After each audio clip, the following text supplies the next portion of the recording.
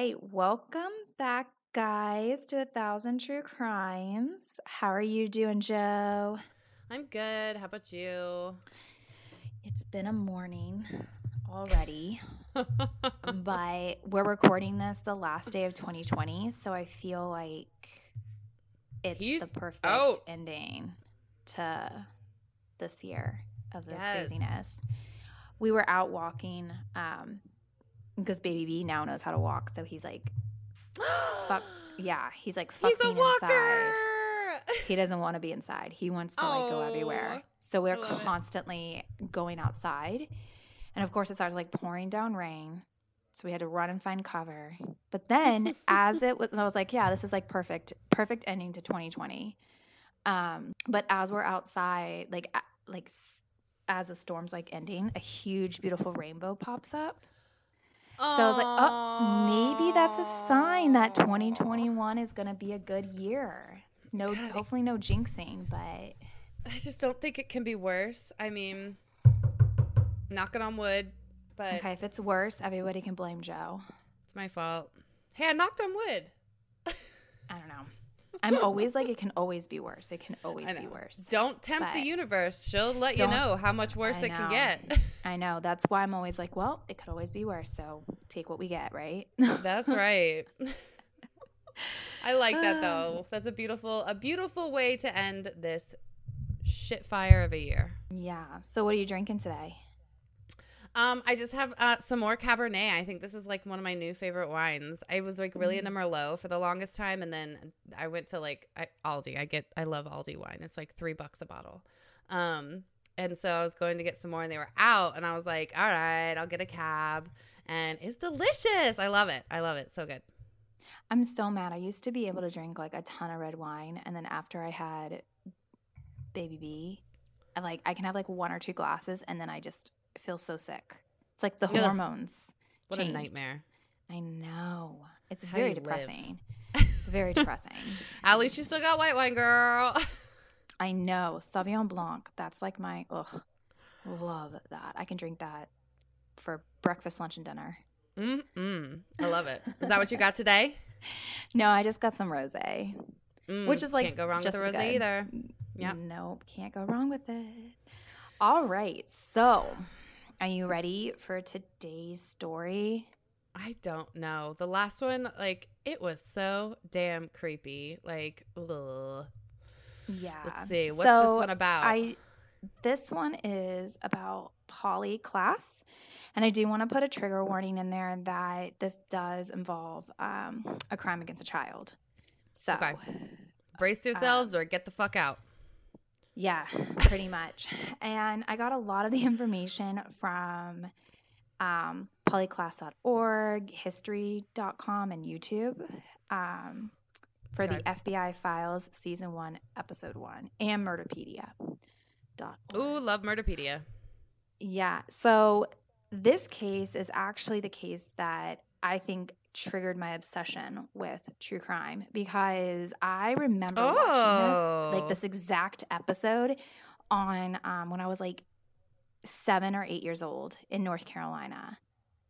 Wow. At the beach at a friend's house. Crazy. Like I remember the episode, and I remember the exact room I was in when I was watching it. So like, that's so funny. So this is what's got you into it. This is what got me into it, because it's just it must be a good story. It is. It's just a very crazy. It's sad, but I think that's just like going into true crime. You're just automatically depressed. Brace yourself. It's sad. Yeah, no kidding. Mm-hmm. All right. So a little bit of background information. Polly Hannah Klaas was born on January 3rd, 1981. And she was the daughter. Close to my brother. Yeah. She was the daughter to Mark Klaas and Eve Nicole, and a sister to Annie Nicole. And they lived in Petaluma, California. Polly was 12 years old when she was kidnapped and killed. And her parents were separated at the time of the kidnapping. And the only reason I bring that up is because of how she was kidnapped, and the fact that, like, the reason why the mom was the only adult there. Yeah. Okay, so we are coming in hot. Yeah. We're just going to, like, go into it. Hit the ground running. All right. Baby kidnapped and killed. All right. Here we go. Yeah. So on October 1st, 1993, Polly was having a sleepover with two friends. And in the episode of FBI Files, they do like tell you the name of the two girls, but I just didn't feel like, since they were minors at the time, kind of respect their privacy. And we don't need to know. It's not important. Yeah. So the last friend was dropped off at about 8:30 p.m. that night. Okay. So the girls are in Polly's room. They kind of stayed in Polly's room for the whole night. And, you know, they're having fun. They're dancing. They're trying on little Halloween costumes and all that stuff. And so Polly's mom goes into her room into Polly's room around 9:45ish and tells the girls to keep it down because like any young girls are not going to be quiet. Yeah. Girls are loud, believe it or not. Yeah. So Polly's mom tells them to keep it down and that she's going to be heading to bed for the night. And her mom's room was right across the hall from hers. Okay. So like Polly's like right across the hall from her mom. And of course, though, the way that life would have it is that night her mom had a migraine and took some medicine to help her sleep. And she went to bed. So her mom was like passed out from the medicine because of her headache. And like anybody that's ever suffered from a migraine knows those things are no joke.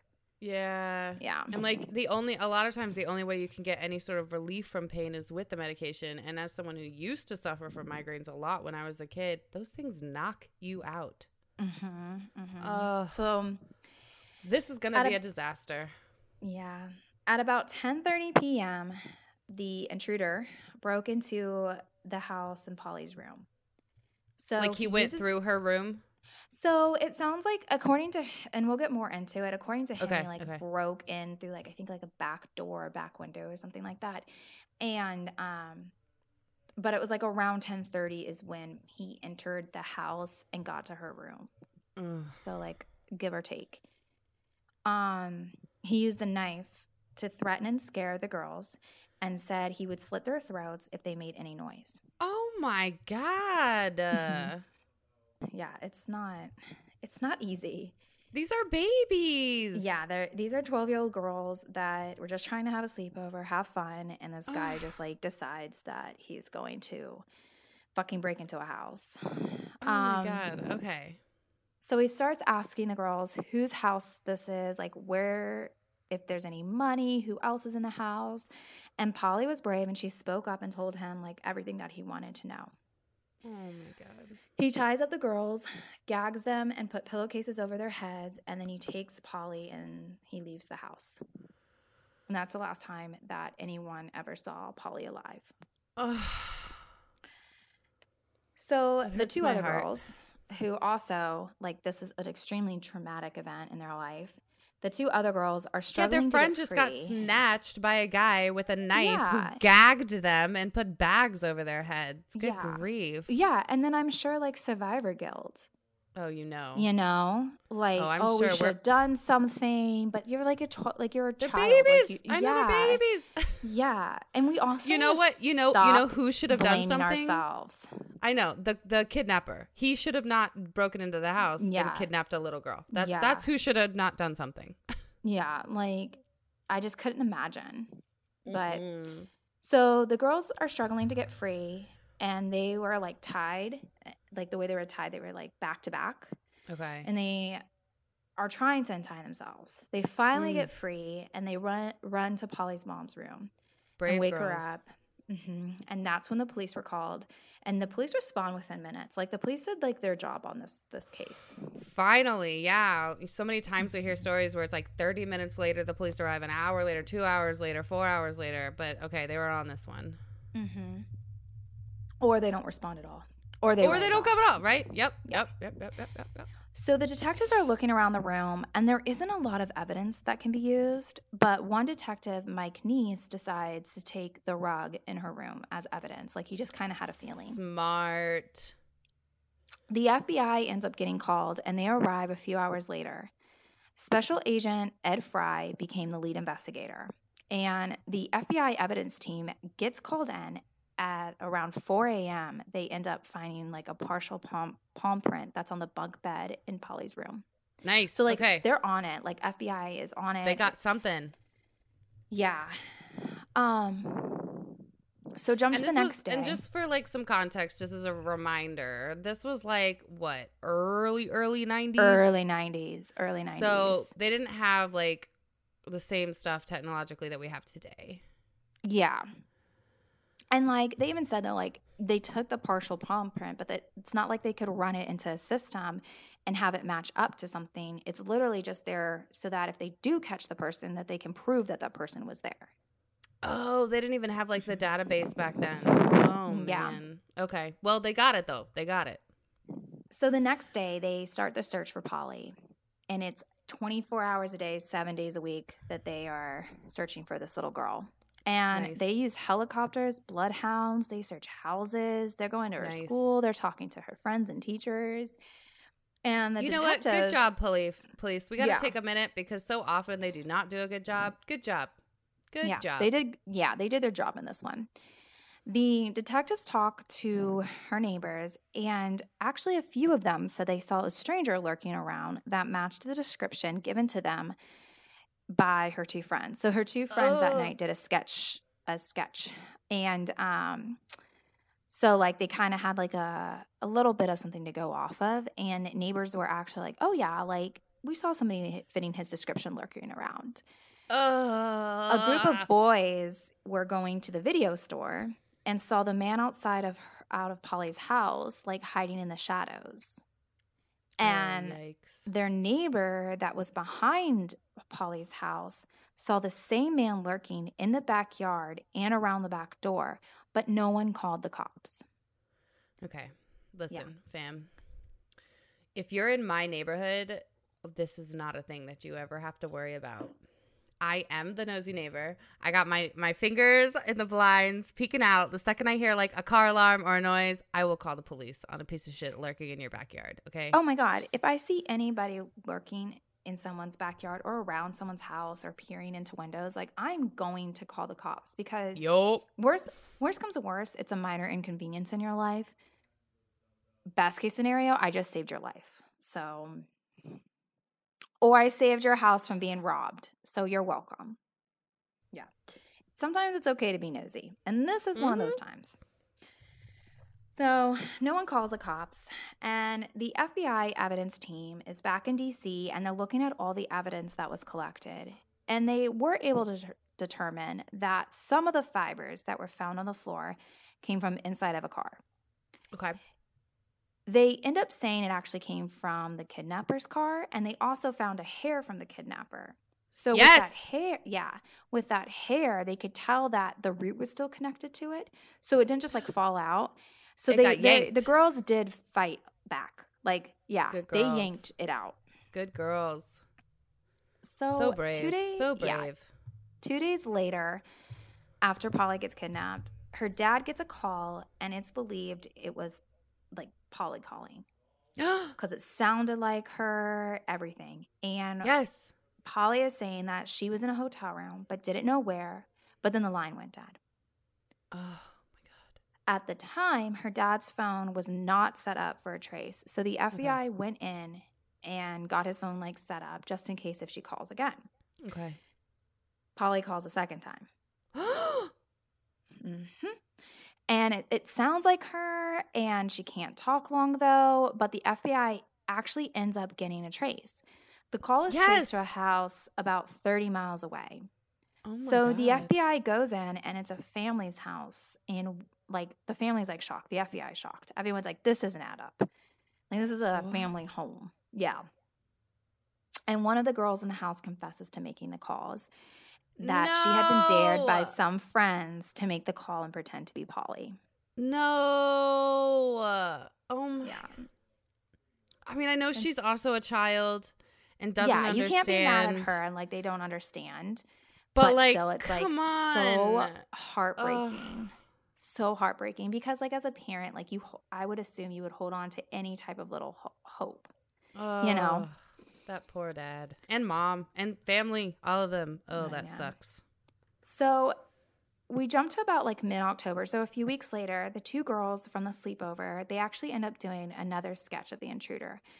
Because Okay. when they did the first sketch, it was kind of like, it didn't really look like, it looked like a person, but not. Like there wasn't much detail to it because, you know, they were processing. And you said that they did that the night it happened. Yeah, right? they did it the night it happened. So there's there was a lot probably going on. Yeah, a lot going on Yeah. in their poor little memories and okay. Mhm.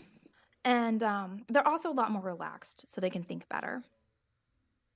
So the second sketch was a lot cleaner looking, and it actually like had a lot more detail, and it was just a much better sketch. Okay. A $10,000 reward was then put up, and the FBI actually gets a call for a ransom, and they trace the call. Okay. So the FBI SWAT team goes to an apartment, and it was a hoax. Oh my God. And it was a hoax by like this guy that was just hoping to get the $10,000 ransom. A grown-ass man did this, and I'm just sitting here like, what do you think's going to happen? Like they're going to want the kid. Yeah, like you think they're just going to like show up and hand you 10 grand and be like, oh, you don't have Polly. Okay, cool. Oh, well, Like, just keep the money. no. Oh my God. What an Like, you idiot. Think these things through. And give a damn about some poor parents whose daughter is literally in the hands of a kidnapper. Like, come on. Yeah. Oof. Did he get in trouble? I hope he got in trouble. He did. He got arrested. Oh, He good. got arrested. Okay. It's a crime. It is a crime to call and like say you have a missing person, and if you don't, it's a hoax because you're also wasting resources. So Yep. Take note, friends. yeah, don't make fucking fake calls. So at this point, like I said, they've been searching 24 hours a day, 7 days a week. The Navy even was involved in trying to find her. Like it's just like everyone is doing anything that they can. So 2 months go by, and they don't have like really any leads. Then on 2 months. Good 2 months. grief. Almost 2 months. So on November 28th, 1993, a property owner, Dana Jaffe, I think that's how you say her last name, Jaffe, That's how I'd say it. in Sonoma Country, called the police to say that she found some children's clothing and a man's sweatshirt on her property. Uh-oh. Also was found some duct tape, a pair of red tights that had been tied into a knot, and some hair was caught in the tights. Oh, no. So Dana also remembered the night about 2 months ago, the same night that Polly was kidnapped, a stranger was trespassing on her property. So on October 1st, she remembered, like, somebody, like, she had a trespasser on her property. And then she was doing a search of her property on November 28th and found those items. And then she connected the two. Oh, my God. Okay. Yeah. Okay. So it's about to get bad, I feel like. So that night, So that night, the night that Polly was kidnapped, Dana's babysitter was leaving and going down the drive when she saw a man and his car stuck on the side of Dana's property. So from like Dana's house down to like the main road, it's a long winding driveway, like out in the country. Yeah. Okay, so it's like hilly. Yeah, like she's out in Sonoma country, so she's out in wine country. So it's hilly and like big her house is pushed back. Yeah, big properties. And he forces the babysitter to stop and asks for her to get out of the car and help him. No. Yeah, the babysitter's like, hell no. Good girl. Yeah, she listened to her intuition. Yeah. And she drives off and calls Dana from in town. Okay. Dana then takes her daughter and a baseball bat. Yeah. And yeah, she's like, I'm not fucking playing this game. Not today. Not today, Satan. And she heads down the drive to where the car is located at. And she didn't see the guy, but the car was there. So she goes into town and she calls the cops because she's like, I'm not going back home. I don't know where the fuck this guy is. Yeah. Like, yeah. So smart women in general. Yeah. I know, right? 2 sheriff officers return to where the car is stuck. And the guy is there, and he smells of alcohol, and he's, like, sweaty, and he has leaves in his hair, like he'd been rolling around. But he says he was out, like, sightseeing in the country, and realized he was on private property. So when he tried to turn around, he got stuck. And then he was like, oh, the leaves and the hair and like why I'm so sweaty is because I've been trying to like get my car out of the ditch. Dana didn't want to press charges. That's a good ass story though. And she wanted him off her property. That's like all she wanted. Yeah. So the officers start to administer a DUI test and he passes them. They look in the car, they see beer cans, a duffel bag, but nothing that's like super suspicious to where they could like search the car. Which is so funny because like nowadays if you had beer cans open, like I feel like isn't that a reason reasonable for them? Cause, yeah.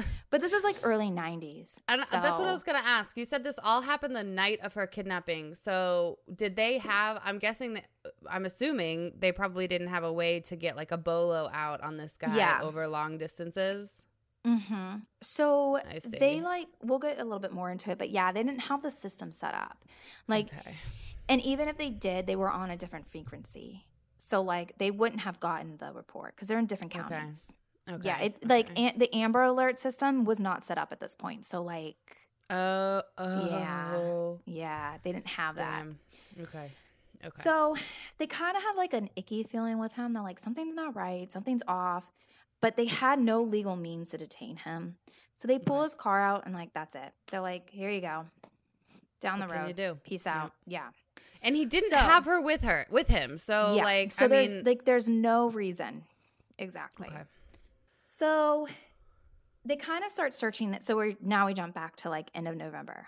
Okay. Right. So that was all the night of October 1st. Now we're back to November like 28th, 29th. And they start searching the area and they find out that the man whose car was stuck in the ditch belongs to Richard Allen Davis. Okay. Davis was born June 2nd, 1954. So Gemini. Ooh. And have you ever seen those like, have you ever seen those like it's like serial killer charts? Yeah. And like half of them are Geminis. Like, I was going to say, you know what they sense. Are? Virgos and Geminis. There's not a lot of Leos. I'm a Gemini. Duh. But I'm on like the end of Gemini season. So like it's like weird. I pick up other traits too. Yeah, you're a cusp. You're a cusp baby. Yeah. So I don't know what that means. But yeah, Geminis don't fuck with us. Like we prone to murder. Quick. Seems like it. I'm a Gemini, prone to murder. The AE true story. Yes. Please make that documentary. So anyways, back to Davis. Okay. So Davis was born in San Francisco, and he was the third of 5 children. Okay. Both parents were alcoholics, and his mom was the strict one. And she was kind of like, it seems, a little bit of abusive. Okay. It is believed that Davis was caught smoking at one point, and his mom like burned his hand as punishment. Ooh. When he was 11, his parents divorced, and his dad won custody of all the children. Which, okay, hold on. Let's do the math. That was in 1965. That's not super common. But then also, like, women couldn't have a bank account by themselves until they're like in like the 70s. Yeah, that's hard to determine. That's a hard one. All right, I'll leave that one alone. So okay. Yeah, you're right. It could have been any number of things. Yeah. So his dad marries 3 more times, and the kids are just kind of like shuffled between the parents and the grandparents. So there's no great stable household. Like he doesn't have any good role models. Okay. When he was younger, he suffered from mental illness, and he would kill and torture animals. Which is like red flag number 1. Yeah. Yeah, according to what we know now about serial killers, the 3 traits of serial killers are bedwetters, animal torturers, and pyro. And if you are all 3 of those things, and having a traumatic, and they've shown that like traumatic head injuries at a young age.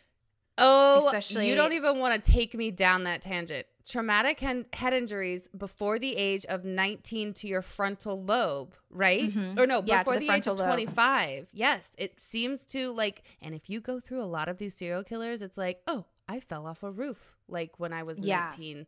I was in a terrible car accident. like I get nervous because like baby B hits his head all the fucking time. And It's just not like those kinds.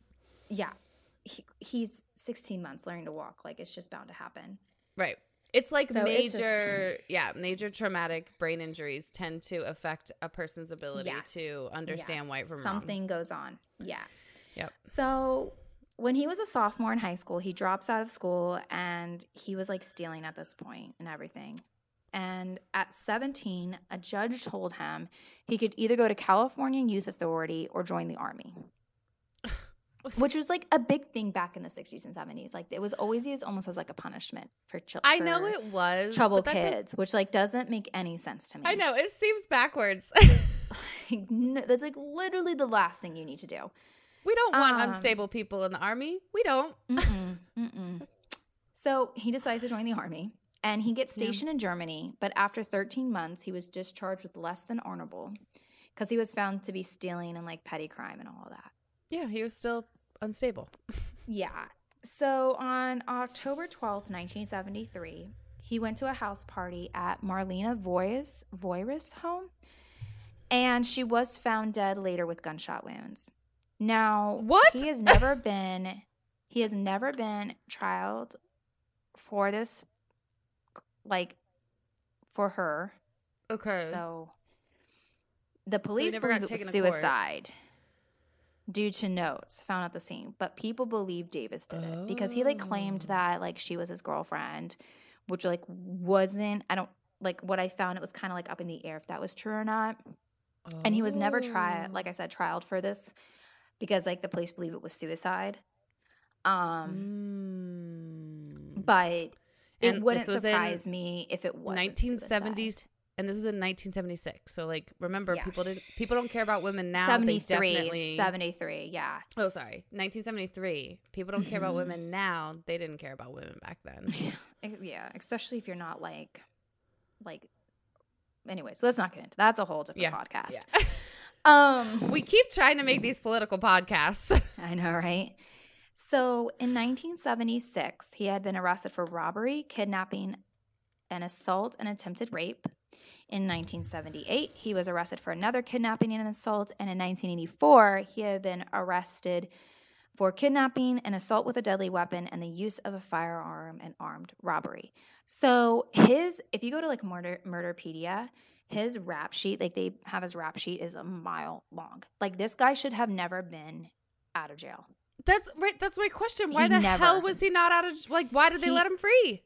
He always managed somehow, like he's just a lucky person. He always just managed somehow to get on parole and to kind of like slip under this goes system. Back to what you were talking about last episode. I think it was when you were like, how do these criminals get so fucking lucky? God. Okay. Yep. All right. So we have this monster roaming free in the world. Yes. So the sketch the girls gave matches Davis's mugshot. And his mother at the time lived in Petaluma, California. So the evidence found on Dana's property was flown to the evidence team in D.C. And the fabric pieces matched up to the pieces they found in Polly's bedroom. Nice. So all the evidence is like kind of at this point pointing to Richard, but it's not enough to arrest him because at this point it's very circumstantial. Yeah. Okay. Yeah. Okay. So they do find out, though, that he is in violation of parole. So they bring him in on that. Nice. All right. The Snatch girls, him up. Yep. The two girls from the sleepover end up picking him out in a lineup. And so at this point, they start a lineup. Yeah. So they start questioning him. And of course, like he denies it. Like he doesn't seem like an honest person. Surprise, surprise. They kind of like let him know, like, hey, we have physical evidence to charge you with for kidnapping, but at this point, if you ever want to talk about it, like give the FBI agents a call. So trying to like build that rapport with him and like let him know like we have stuff to see if he'll confess. Yeah. So the palm print from Polly's bed post matches Davis's. Yes. So now they can physically put him at the scene. Oh, thank God. Okay. Yep. So he was in isolation at the time, and a friend of Davis's went to visit him to try to get him to tell the cops, like, where Polly was. And he's still denying it. He's like, I did nothing to do with this, like, da-da-da-da. And the friend shows Davis the newspaper article that talks about him being in the room and the palm print matching. So Davis is, like, shocked at this point. So now he's like, fuck, I got to make a deal. He thought he was in the clear. The clear. And he can't explain it away. Like, Nope. you can explain the fibers away. You can explain, like, all that's circumstantial. But you cannot explain why your palm print that is unique to every single person is in her room. On her bed. So this is what Davis tells the detectives. So on October 1st, Davis was living in a halfway house and was out on a pass to visit his mother, who lived in Petaluma. He wasn't able to find her house, like, okay, and was drinking some beer while walking Polly's neighborhood. While he's walking, like, around, he ends up buying some weed from somebody random, getting a buzz, and walking to the store to get some more beer. So essentially he's just claiming that he's just, like, walking around having a fucking walk in this neighborhood and smoking while weed he's and drinking drunk. beer. Yeah, like, this doesn't seem, I feel like based off of, like, what the people in the neighborhood observe, I think they would have observed a man randomly stumbling around with a bagged up can of beer and marijuana in their neighborhood. Yeah, and, like, take what he says with a grain of salt. Like, I think he's trying to, like, get off. Like, he thinks if you can, like, play the cops and, like, be like, I don't know, like, I had weed and beer, I don't remember, then he's gonna get, like, a lesser sentence or unreliable something. witness. Yeah. But the police find out, like, he had a duffel bag with strips of cloth cut with scissors and duct tape. So, like, he had intent. Oh, no. Yeah. No. Yeah. Come on. He said he randomly picks a house on the street, crawled into a window, and he thinks he picked up a knife from the kitchen, but he doesn't remember anything after that. Oh, my God. The next thing he knows, which is like bullshit, the next thing he knows is that Polly is sitting next to him, and she's complaining about the ties on her hands because her, like, fingers are getting, like, tingly, and so he loosens it for her. Okay, also, side note, I think that girls would been able to tell the cops, oh, he seemed, like, drunk or, like, not coherent if he can't remember what he was doing. If he was that sloppy, he would have left more evidence. That, and if he's saying, oh, I was so high and drunk, I don't remember what happened next after I crawled into a window. Like, people would be like, oh, he was slurring his words. We smelled alcohol. We did this. Like, yeah, no.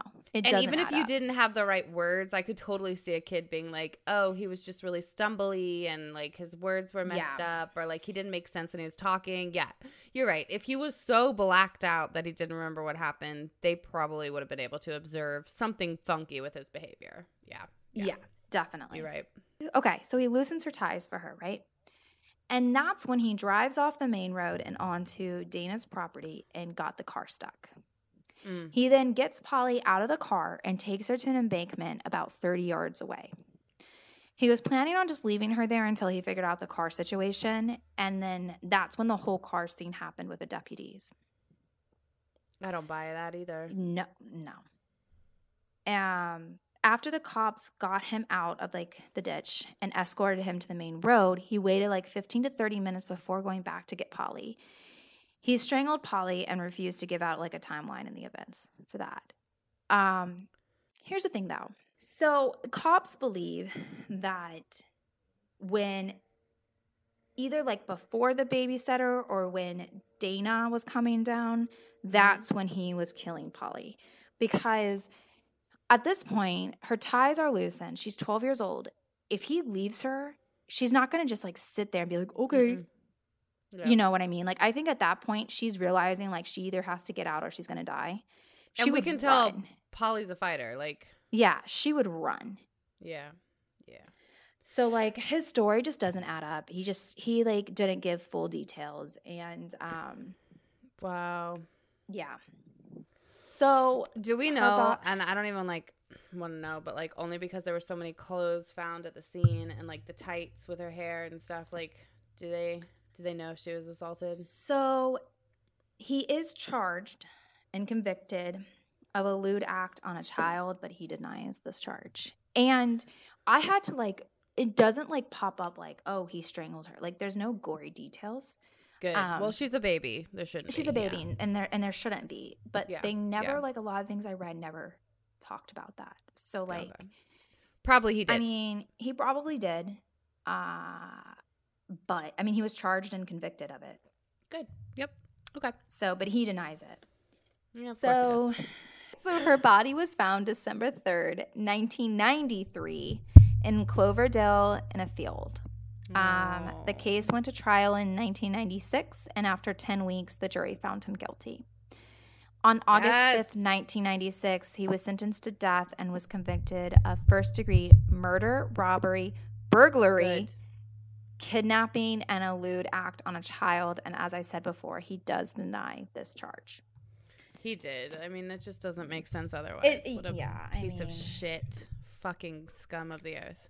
So, Polly's case, though, is a pretty known case. And because it really changed how we dealt with missing children. So, Polly's case was the first missing child case that used the internet. Gary French and Bill Rhodes, who lived in the area when she went missing, went to the police department and told them, like, hey, like, her image could be digitalized and become a lot clearer. Because before then, it was like scanning an image on a piece of paper. So, you know, it never looks as good, right? Mm-hmm. Yeah. They're like, we can digitize this and make it a lot better. Aww. So they did. And they also worked with Larry Magid,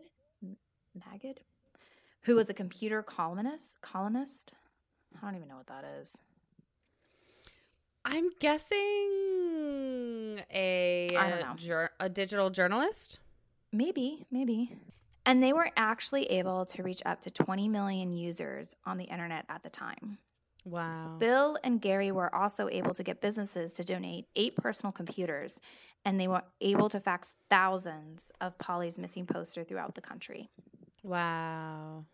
When they were doing the ground search for Polly, they covered over 1,000 square miles, and it was the first time the missing child areas were recorded on CAD maps. Yeah, CAD maps. Yeah. And there were almost 4,000 volunteers who tried their best to find Polly. So it's like one of the biggest searches, too. I mean, there's nothing that can make this tragedy less tragic, but it has to at least bring some comfort to her family to just know so many people cared. So many people were trying. That, and also, like, in the episodes, and, like, it is very rare for a child to just be kidnapped randomly out of their house. Like, it doesn't, the most children that are kidnapped, it's by somebody they know or an estranged parent. Oh. Mm-hmm. It is pretty rare. I mean, it happens, obviously, but it is pretty rare for just a stranger to go into a house and take a child out of the house. That's actually, like, really comforting to know. Yeah. I mean, it kind of is, but kind of isn't. But, like, also, like, I don't know about you, but, like, I'm constantly concerned about people, like, busting into my house when I'm asleep. I mean, that's fair, though. Like, I think, like, people robbing a house and stuff like that, it's definitely, you have a more chance of that happening to you than somebody coming into your house and taking your child. But they're not going to just, like, come in and snatch your kid. Yeah, but it does happen, and it is a parent's, like, worst nightmare. So, but it is, you know, it really struck home to people, because if it could happen to you and to something that's very similar to me, then why could it not happen to me? Yeah. So Polly's case is also the reason that California has this 3 strikes law, which gives life terms to criminals with 3 felony convictions. There is a problem with this law, though. I was going to say, that's a bad law. It's good in theory, but it was not written correctly. Yep. It was not written correctly because it mandates that even those convicted of non-violent felonies could be sent for life. Like, yeah, I have. Yeah. Can I tell like a random story? Yeah, sure, of course. I can edit this out. There's a podcast.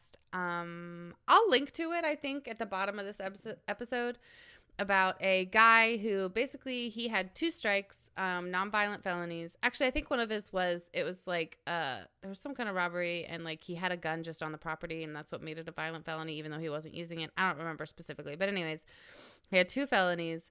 He went to rob this person's house, again, a nonviolent felony. However, when they went to the house, they more or less found this chest of things containing a bunch of child pornography, and not just on one child. It was like a lot that this guy was taking advantage of. So he had to face this decision. I think I've heard this. I think I remember hearing about this. I probably sent it to you. I was going to say, I probably sent it to you. Yeah. Because I was probably like, girl. I know. It's but like, he had to, I know. He had to face this choice of like, do I go and tell the police what I found and then go back to prison forever because I'm never going to get out because it'll be my 3rd strike, or do I run away and hide? Well, ultimately he decided to turn the guy in, and it was this huge like pedophile ring, and they were able to shut it down, and they saved a lot of kids. They helped a lot of kids.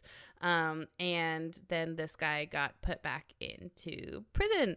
And there was like a bunch of appeals that went on, and I remember he managed to get out sooner despite this. But yes, the 3 strikes law has become very problematic. It has a lot because, like, to me, like, Davis, he's the type of person that should have never, ever, yes, been absolutely out on the street. And that's what it was for. It's a great law. Yeah, but it needs to be written better. It needs to be for violent crimes. Yeah. Now, if you are robbing people left and right, like, I feel like that point, eventually something bad's going to happen. Like, you're going to take someone's life. Like, but that's like a whole different story. That's a whole different thing. Yeah. But still. I think you're right. Well, because what California saw was that this guy had a rap sheet 10 miles long and that they really should have been holding him. And this was his first murder. Not kidnapping. Murder. And he had the violent assaults before. So they were probably just like, we can't let this ever happen again. Like, no. Yeah. Anybody like this who comes to our state, like, we are locking up. But you got to revisit those things from time to time. Yeah. And so Richard Davis is at San Quentin State Prison, and he is on death row. But in 2000... Still? Oh. California, I feel like, goes back and forth with allowing the death penalty, not allowing the death penalty, holding death row inmates. Like, they're very, like, they go back and forth. But in 2019, Governor Newsom put a halt to all executions. So as of right now, he's just like hanging out. And listen, death row is not a great place to be. No. And I do think that a lot of people on death row, a lot of those cases we have a lot of re-examined. Yeah, we have a lot of complicated feelings about death row. I think both Chelsea and I agree that there are some garbage humans that like just don't need to be on Earth anymore. But I think that it's not necessary. You need to have, if someone's on death row, it needs to be 100% like your DNA is here. Yeah. Like, you did it and you've admitted to it, and we have the physical evidence. There's no way else it could be anybody else than and you're a horrible person. Like, I don't care. But again, there's a lot of people on death row that are innocent, especially people of color, that their cases need to be re-examined and act with fresh eyes with people that have no idea anything about it. Yeah. To confirm, like, yes, we physically have the evidence. Because there's a lot of people that become the scapegoat.